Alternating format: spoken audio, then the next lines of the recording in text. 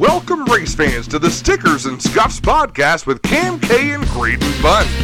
True Canadian race fans. This show is presented by Remax Jack. Call Remax Jack and start to pack. Green flag is out. Let's get this podcast underway. Hello, everybody. Welcome back to the Stickers and Scuffs podcast. This episode, we are joined by the co-hosts of the Race Rivals Race Chat, which you can catch every week on G-Force on YouTube. Clinton Jeffrey and Adam Ross are joining us on the show. Welcome to you both. Thank you so much for joining us.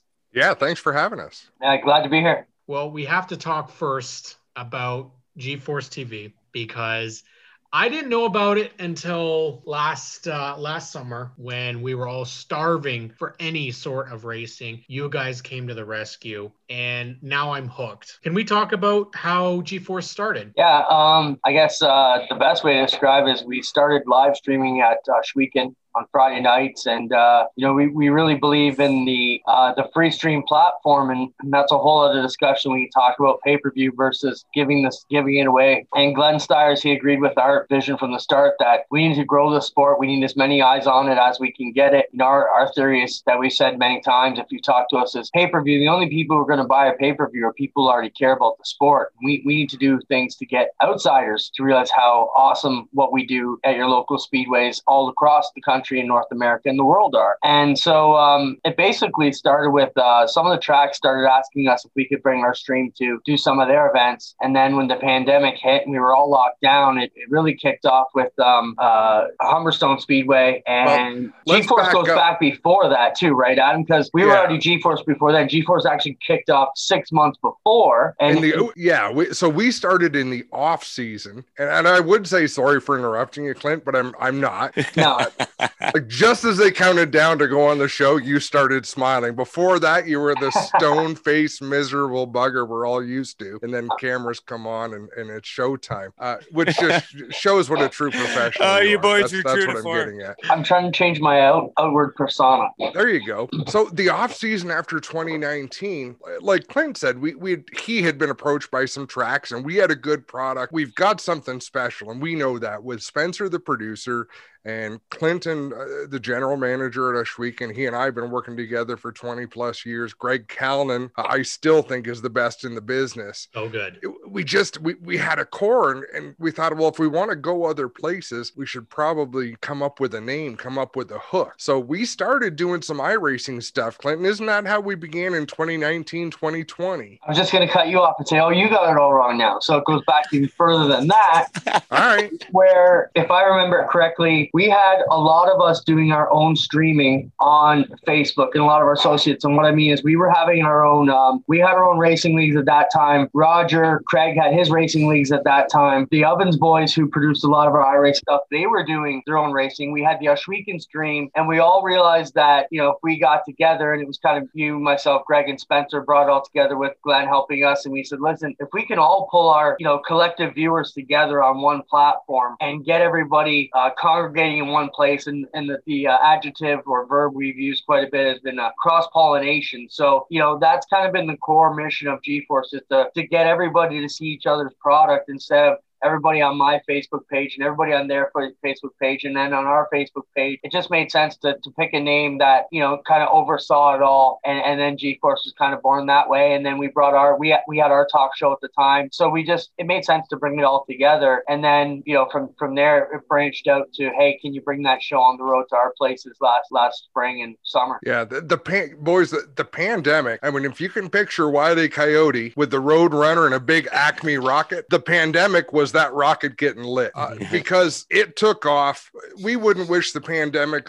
We certainly don't like the situation that we're in, right. But for what we had going on, it was right place, right time, and things just came together that we're more fortunate than anybody. I know we get thanked a lot by fans, but we're more fortunate than anybody that we were able to go around Ontario and present some really good racing. Yeah, I think the other side to it is, at the core group of us, we are all major race fans and want to see this sport be be bigger than it can ever be. And I think, that goes back to the pay-per-view versus open stream. And right from day one at Osh Weekend, we said it's got to be open stream. I mean, I've had tracks come to us already this year and say, hey, can we charge a few bucks? But it's really not our core mission. I mean, I think our attitude has always been, let's look at what the major sports do. What did baseball do? What did CBC do with NHL back in the Maple Leafs in 1952 when they first came to them? And I like to tell this story a lot. Is CBC came to the Leafs in 52 and said we're going to give away every home Saturday game on national TV. I'm sure their management thought, well, why would anybody buy tickets if they can sit home and watch it? But look where the Leafs are now. So we kind of took that major league mentality, like, let's find a way to put it out there. Let's get great corporate sponsors like Pinty's, like Lucas Oil, who we've dealt with in the past. Coca-Cola was a big sponsor for us. The type of major brands, Case IH is still with us. And then we have a lot of great local supporters, guys like Jason at Burger Barn, who do a lot for us. Dan Nanicoke with Nitro 54, Corpac, John Brush. So we had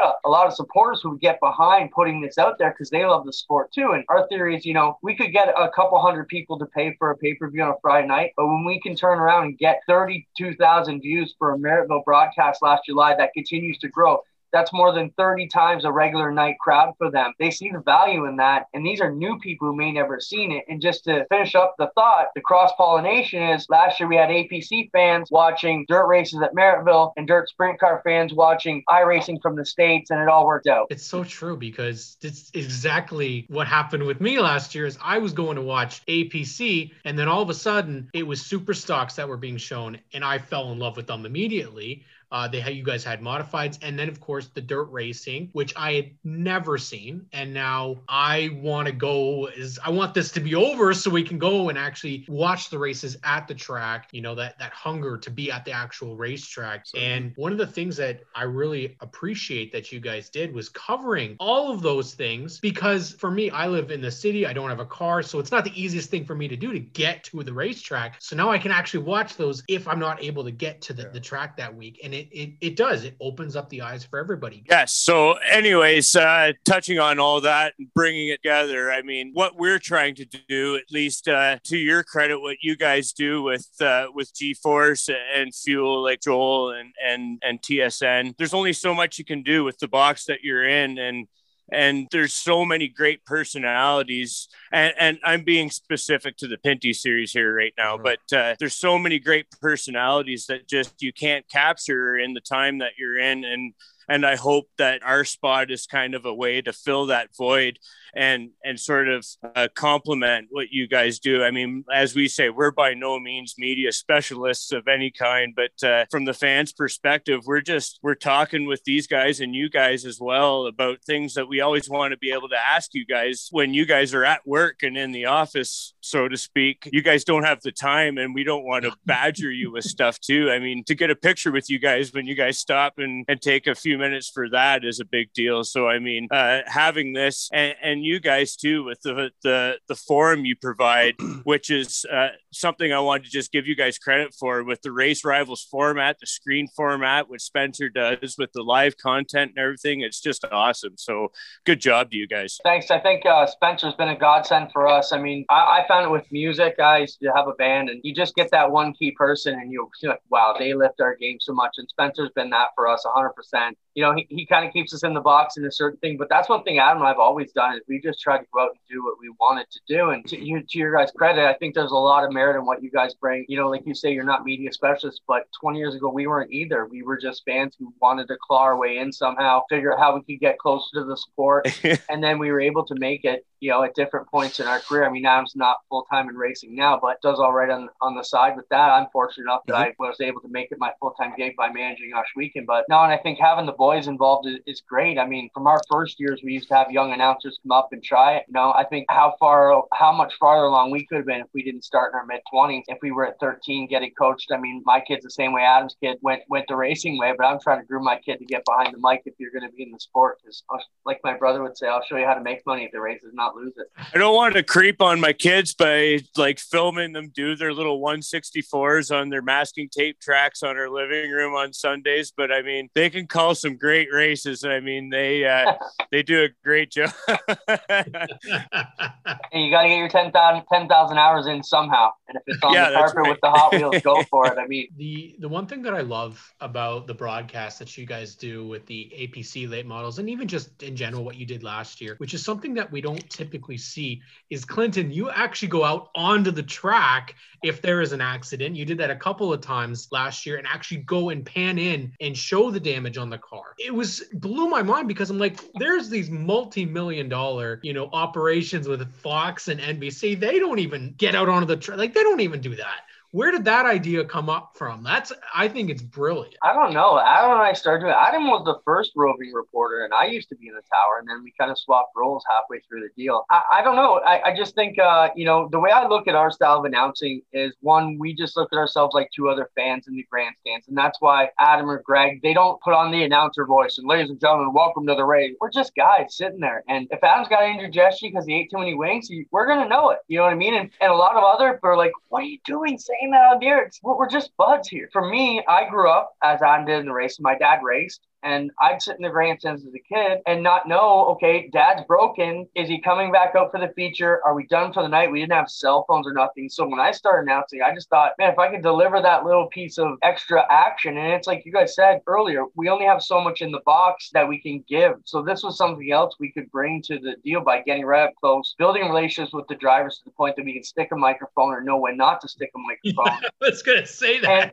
And then when video came into it with the streaming and we got mobile with the camera, it was just amazing to be able to show you guys. And our whole mission at G-Force is to show you guys another side of racing. I think that's one thing, Adam, you can attest to. We took a lot of pride when we went to places like Maryville, Humberstone, where they have 3 and 4 generations of fans, but they've never seen the Speedway from the camera angles we were able to bring them. So a guy who's been there since 1965, sitting in the same spot at Humberstone and Maryville Speedway, maybe never seen it from the infield or from the backstretch or from the buggy cam where we're riding along with the pack. So, add to that. To explain somewhat of our vision, our goal, we don't want people to stay home and watch our stream. You have to go to the races. There is no replacement for being at the track and experience. What we want is for people to be on their devices at the track. And after you see something, look down, because hopefully we're going to give you 3 or 4 replays and you can watch it over and over again. So we want to enhance the experience of people who are at the track. The fact that there's also people at home watching, that's fantastic. We were fortunate that Glenn Stiers is so supportive. So when we throw ideas at him, and believe it or not, guys, I can only think of 1 or 2 occasions when I was doing track reporting that a driver did not want to talk. It is very rare for a driver to be so angry they don't want to speak. We're lucky enough that our drivers got to the point where they get so angry they do want to speak, and that's even better, right?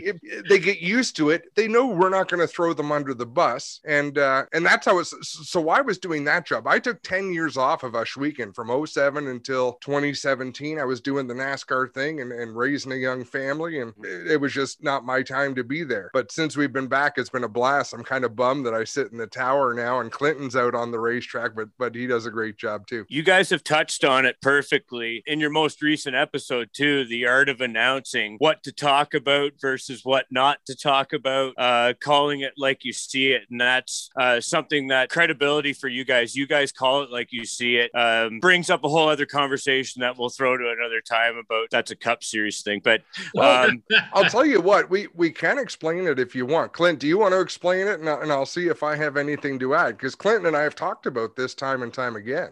Our theory about announcing early in my career, I started listening to Howard Stern, and we just thought, you know what, just be yourself is the best thing you can be. Tell it like it is. And like we said, we act like we're our friends up in the stands. There's been more than an occasion where a race program was run poorly. We told it on the air like it was. The officials don't like it, but in the end, like I said to them, we can't pretend we didn't all just see what we just saw. We're a paying spec. This is a paid for product. Give your opinion. So if we were sitting in the stands as a paying spectator and we see it with our own eyes, we should be able to talk about it in the booth. And that's kind of the approach we've always taken. There are certain things that happen behind a curtain, right? It's kind of out of plain sight. And there's places we don't go. Sometimes I do, but I usually get in trouble for it. But for the most part, it's game on, and it's kept very, very real. Yeah. And you got, like you said, you don't want your credibility shot to hell by like saying one thing while the whole race, everyone there is seeing something else and be like, what are these guys looking at right now? Credit to you guys for keeping integrity intact. Canada has such a great racing stage. I mean, there's so many different disciplines that fans can take in, and it's not showcased enough. And you guys bringing this to us with all these different things and the retro rewinds and stuff, that's been kind of fun to watch too. And your Race Rivals shows too. I can't always catch them live, but I mean, I do try to watch them back. So I mean, the more content, the better. I mean, for all of us that are sitting around and just itching to go. I think you're absolutely right. We need, like we said before, we need as many eyeballs on there as we can. Some of the other tracks, for example, they're out there saying, hey, no live videos, none of this. We encourage that. We want everybody to socially spread. We want everybody to take pictures, send it out as best you can. And then just to touch on where we're going with G-Force, like we're in the finishing touches of our new production mobile unit that's going to be able to produce everything. Last year we had 4 cameras with replay. This year we will have a 8-camera setup with all 8 cameras being recorded for replay. So anything that goes through the camera lens is going to be able to be replayed, which was, I think there's many occasions last year, where we had to pick which 4 cameras were going to have the replayability. And of course we picked the wall cam one week and nothing happens. And then we move it to another cam. And so this year we've upped that. It's going to be amazing this year to get back out. Unfortunately, we may be people's only outlet for at least a part of the summer. Yeah, it definitely seems that way. I know that for a lot of us last year, we were trying to get any sort of racing. And while the Pinty series, yes, they did have their stuff, it was only 3 weekends. It was double, it was tape delayed, fresh. It's not live, which you really want. You guys also stepped into showing an off-season iRacing championship. And that was a great way to showcase some of these Canadian racers that, I'll admit, I didn't know a good chunk of them. But after watching the races, I started looking some of these names up, and then you would have them on your show. And like Dale Shaw, for example, was one of the names that absolutely loved his interview with you guys. Amanda Balson, somebody else I knew of them, but didn't know them. And to see that, it's so refreshing. That's our job. That's our goal. Racing is racing. If you only look at the racing, it's cars driving around in circles, right? There's so much more to it. So we're lucky. We're lucky to get those people on. And Dale Shaw does a great job, gives great interviews. Man, almost everyone we've had on, as you mentioned, Amanda does great things. And I think the nice thing is people know when they come and talk to us, you don't have to be anything but yourself, because I've often said that the last thing I want to be is a professional, right? Like I still want to be a fan. They just happen to hand me a microphone.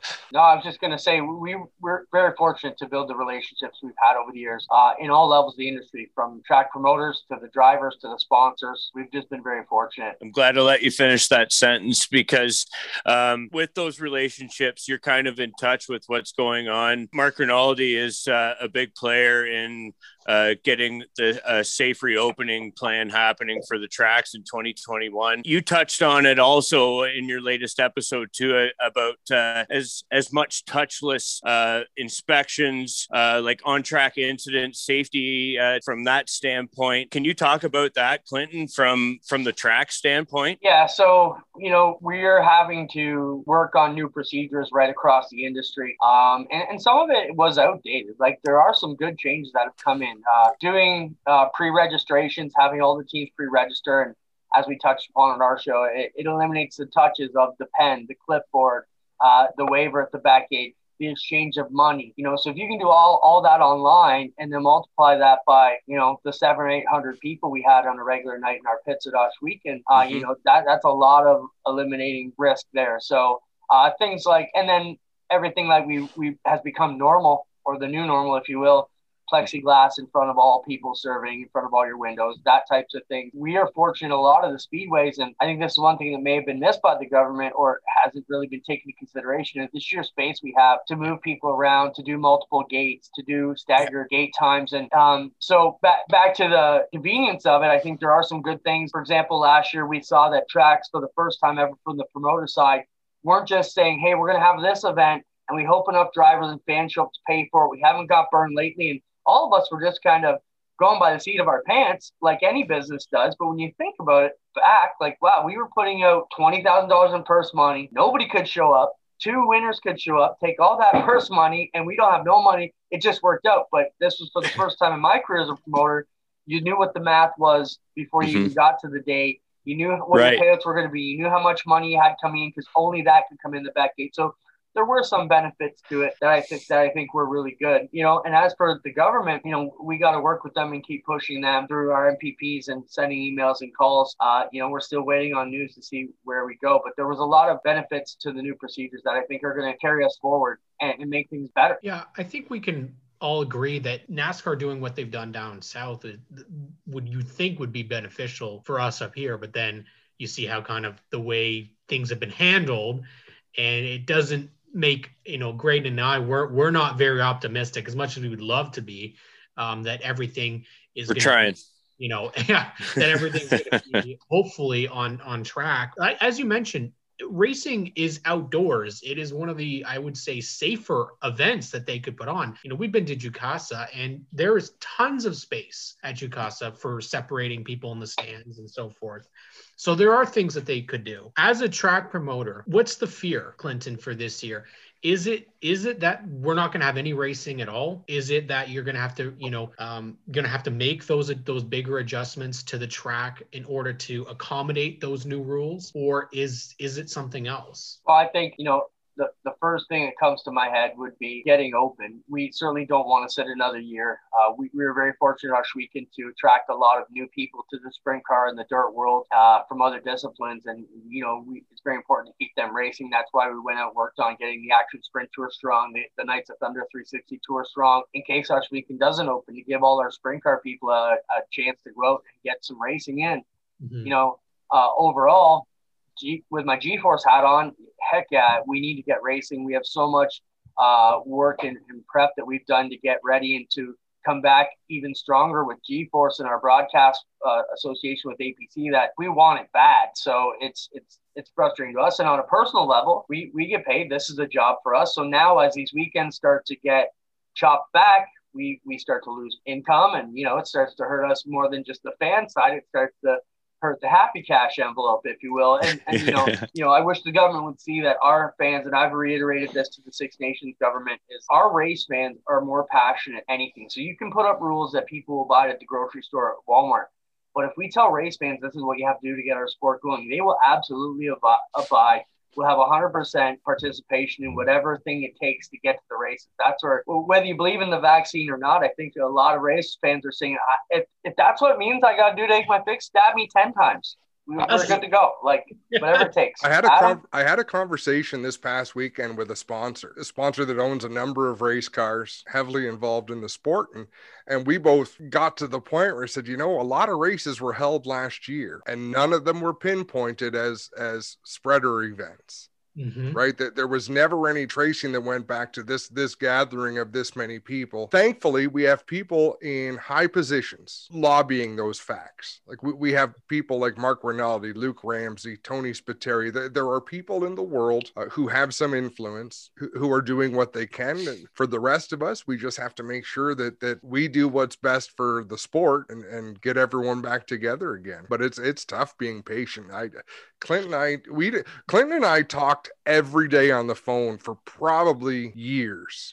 And in the last 6 months, a couple of days will go by because all we do is bitch at each other. Like we're both on the same side. We both just want to go racing, but the frustration level is so high that it's draining. Have you noticed that, Clint? I have.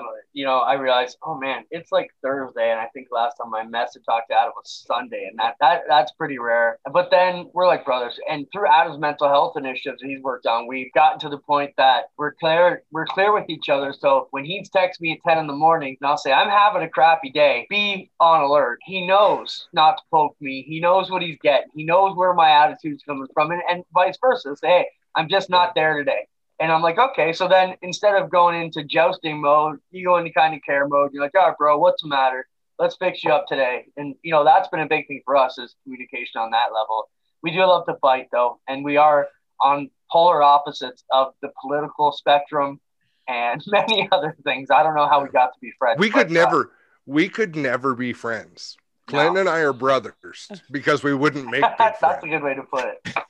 Somehow we have. Man, like listening to the last show you guys had with the vaccination conversation. I don't want to start a war or debate or whatever here now, but like I'm with Adam, man. You stick me with whatever you need to get me on an airplane, to get me on a sunny beach, to get me in a grandstand, to get me in a driving experience. I don't care what the hell, insert event here. Get me camping in a tent. I'll do it. I'm ready to go. Amen, brother. Let's grip it and rip it already. We've been sitting around for a friggin' year and a half now. Yeah, I don't disagree with that aspect of it. In terms of the race teams, obviously you have a large contingent that hang out and race at Ohsweken. What's the belief in terms of how the COVID year has been on the teams? I know some series like the Oscar Hot Rod, they look like they're actually pretty prepped for having a pretty big field, which is awesome because that series, thanks to you guys for showcasing it, because man, that series is fun to watch. Do you mind if I step in and answer that, Clinton? Again, No. The thing with Ohsweken Speedway is there's many communities involved. So there's the racing family we all know. But when you go on the Six Nations Reserve, there's a lot of respect given back and forth. That community comes first. That community is a large part of the racing community. So there's a lot of involvement. But no matter what the race team is, I haven't heard anyone that said otherwise. There's a respect all the way around that till the council says it's okay to come in and go racing. People just understand it's not okay to go racing. And it's unique to Ohsweken, unlike any other place. It doesn't make it any less heartbreaking or any less frustrating, but the racing community around Ohsweken Speedway is a little bit different than the rest of the racing family in Ontario. I think Adam hit the nail on the head. The other thing I look at is, if we weren't a premier facility, if we were on the bottom of the barrel of the track scale, we were just hanging on going into this, I think it'd be a lot more problematic. But we were coming off our best years ever at Ohsweken. We just come off live TV. We were the only track in Canada putting out our live products right as the events happen. Simulcast some days on our stream as well. So that was major for us. We have better car counts than anywhere. The crates are the fastest growing division anywhere in North America. Glenn Stachey continues to pour money into the place. We just put a brand new front stretching and back for Swollen for our Pinty's race. We have Pinty's, we have NASCAR stars. There's so much going on at Ohsweken that I think the buzz that we were able to create, people are going to wait around for that to come back, and we've continued to move it. As far as the race teams go, we did a good job with our sponsors to get them races at Merrittville, Humberstone. So of our 4 divisions, we share 2 with Merrittville and Humberstone. So they had many stock, street stock races at Brighton, Merrittville, Humberstone, where those guys could go race. So we really just had to cater to make sure the sprint car guys got out there. We got them out a bunch by cobbling races together at the end of the year. But I think this year we have a plan, with a robust schedule. But everybody thought there would be too many races, but it's kind of playing exactly how I figured it would, where we book a lot. Some of them would get lost, and we'd end up with a solid schedule by the end of it all.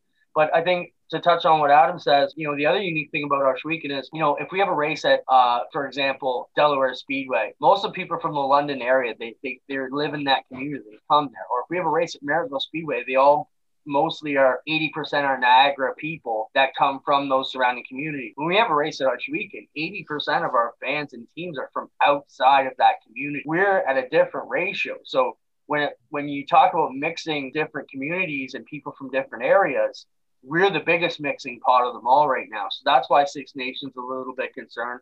We are certainly probably one of the biggest contributors to the Six Nations economy. When you bring a guy like Tony Stewart or, Casey Kane or Kyle Larson in these outlaw events, and we've got 8,000 people that are camping for a few days, that, all the gas stations, all the restaurants, all that they feel that. So they understand that. And I think one thing we have done and that I'm super proud of as a non-Indigenous person who's been there with Adam for 25 years is I think Ohsweken has done a great job of showing off how wonderful the Indigenous folks and the Native people are in Six Nations, and bringing that gap in and kind of dropping some of the stigmatism that came with the reservations from the outside people who've never been there. And you get there and you realize, wow, the people are so beautiful. They treat us so good. They're so happy we're here. And that's one thing from the core of everything we do at Ohsweken, from the ownership with Tina and Glenn, and from the management, myself, Doug Leonard, our whole team, is we get everybody leading with a smile. I don't care what they come screaming at you with. You start with a smile.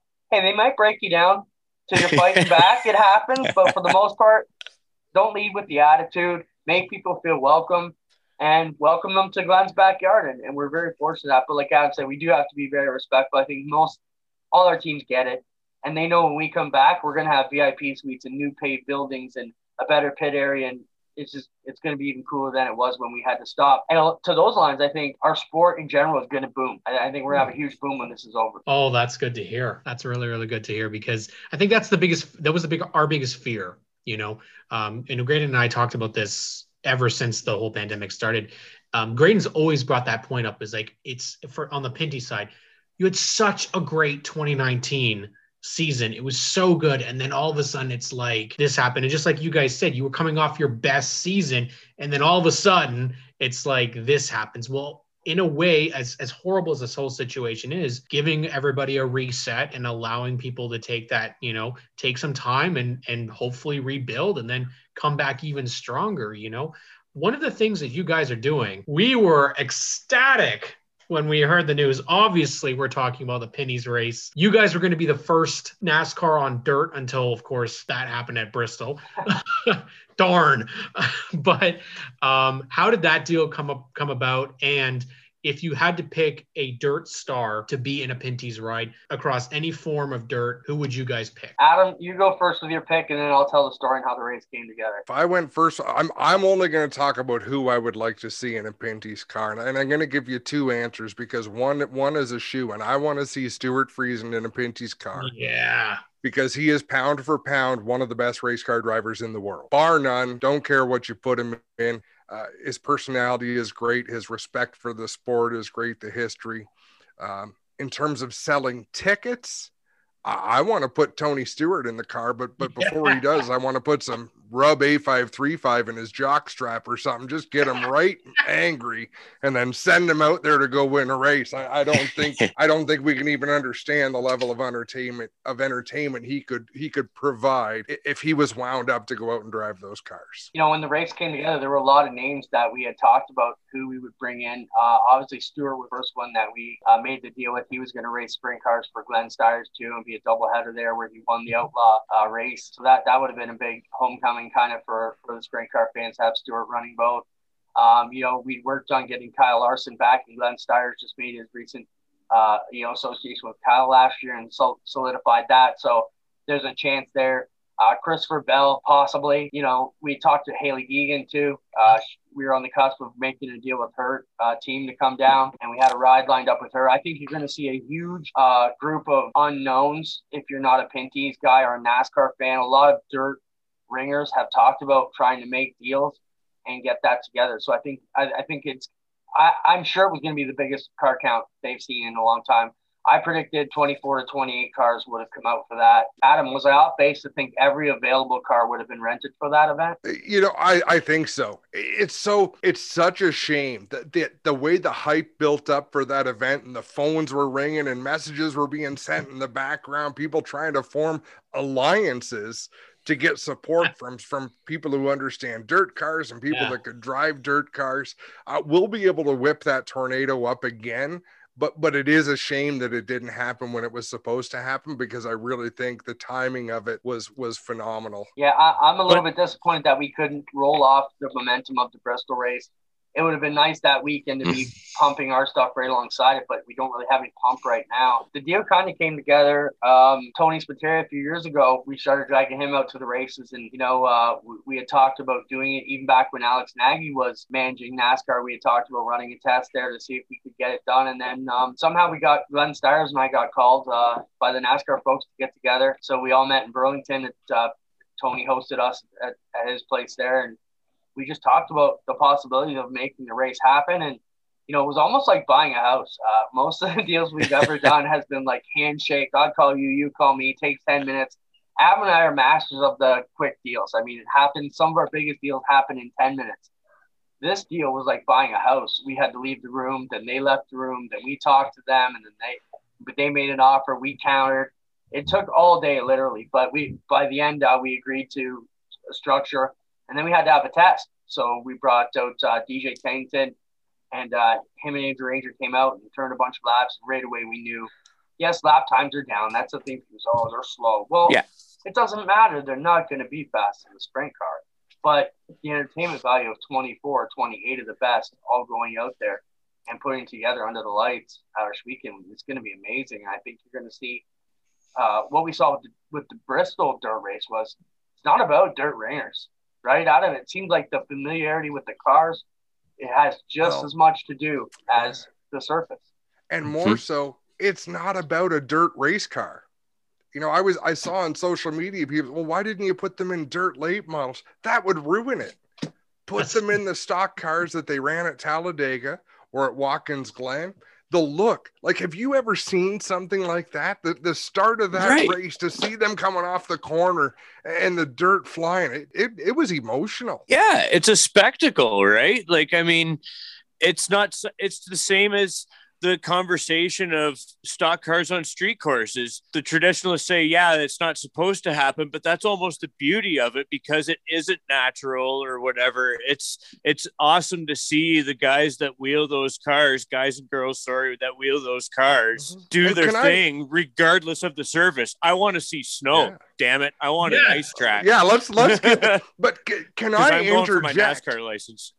If anyone's ever been to Daytona and seen the original Daytona 500 course, which was half on a beach and half down Main Street. Well, it wasn't Main Street. It was A1A. Yeah. So don't tell me these cars don't belong in the streets. Hell, some of them belonged in the ocean because they got a little bit loose in turn 2.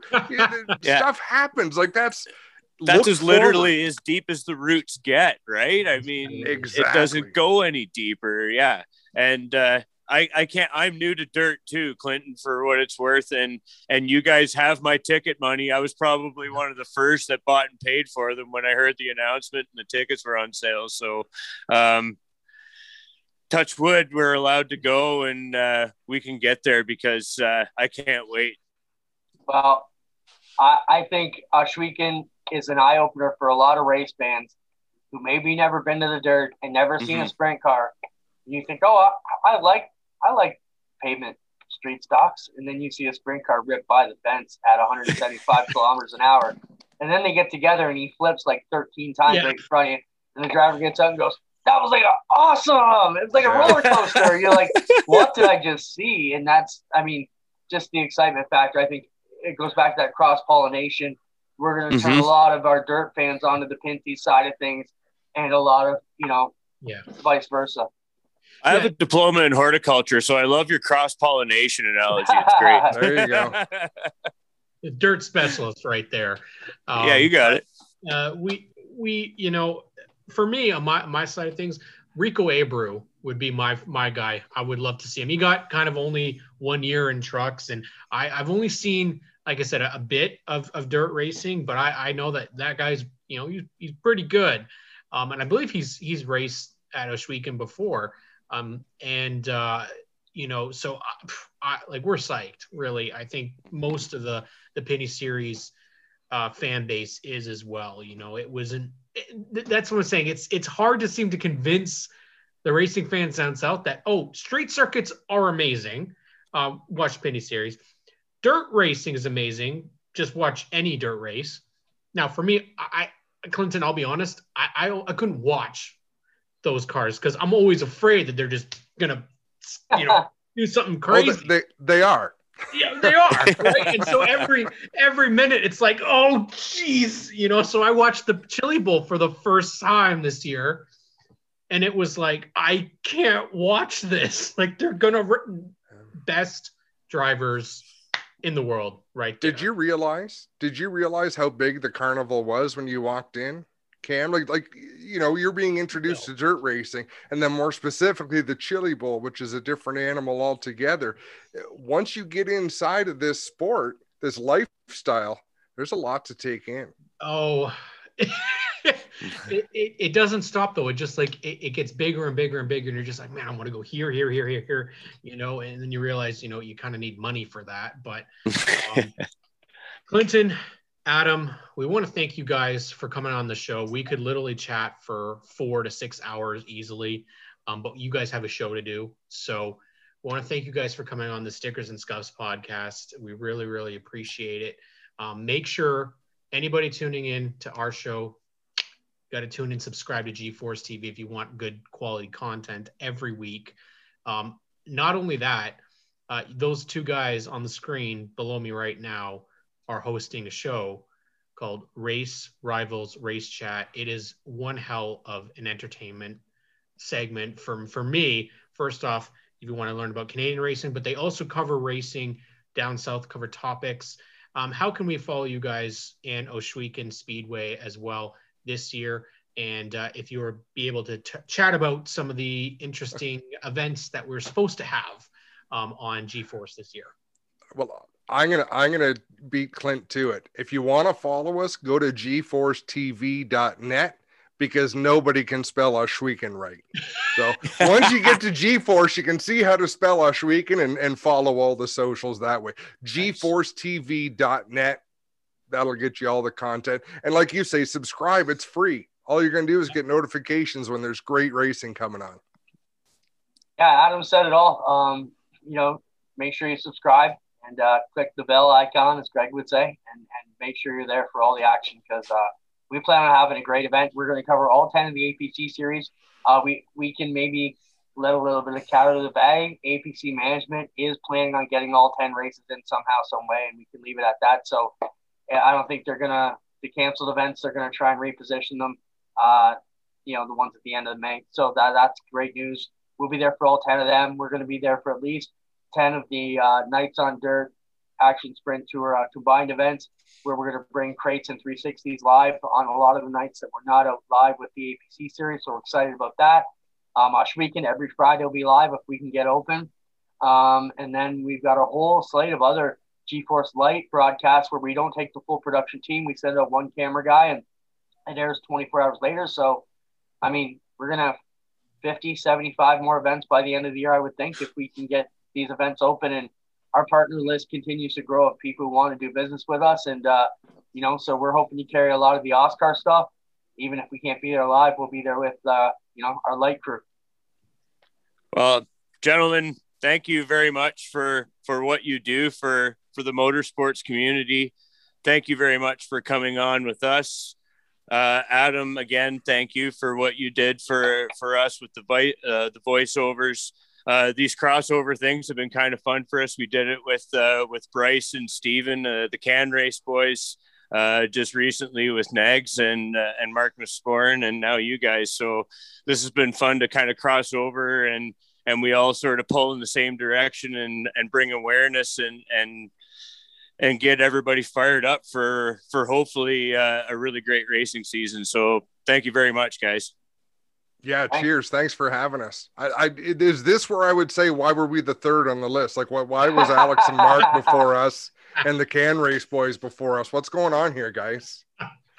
We're just hitting our stride now. We're stretching our legs, getting the bugs worked out here. We're going to bring people around for the second round here again, too. I got a request. I want you guys to figure out a way that we can go up against Alex and Mark and go up against the Can Race boys. Some sort of a format. I don't know what it is, but reward wit and foul language. And I promise Clint and I will win. Oh, man. I don't know. This might be tough. I'll leave it with you guys, but I'm throwing I've down been the a tradesman gauntlet. since I was 10. I can cuss with the best of them now. I don't know. I cleaned it up big time for this stuff. What about like Texas horseshoes or something? What are you proposing? That could be your sumo suits. I don't. I'm not doing sumo suits. Alex has the center of gravity advantage, right? Like it'd be over before it begins. Wow. I've started a virtual war already. Okay, we've talked about a couple of things here, Cam, haven't we? About like maybe some sort of a curling bond spiel or maybe a showdown at Tag's e-karting facility. That might be kind of fun too. That might be what we need to have happen. Set it up. We'll be there. Nice. Sounds great. Thank you to Clinton, Jeffrey, and Adam Ross for joining us on the Stickers and Scuffs podcast. We will talk to you all real soon.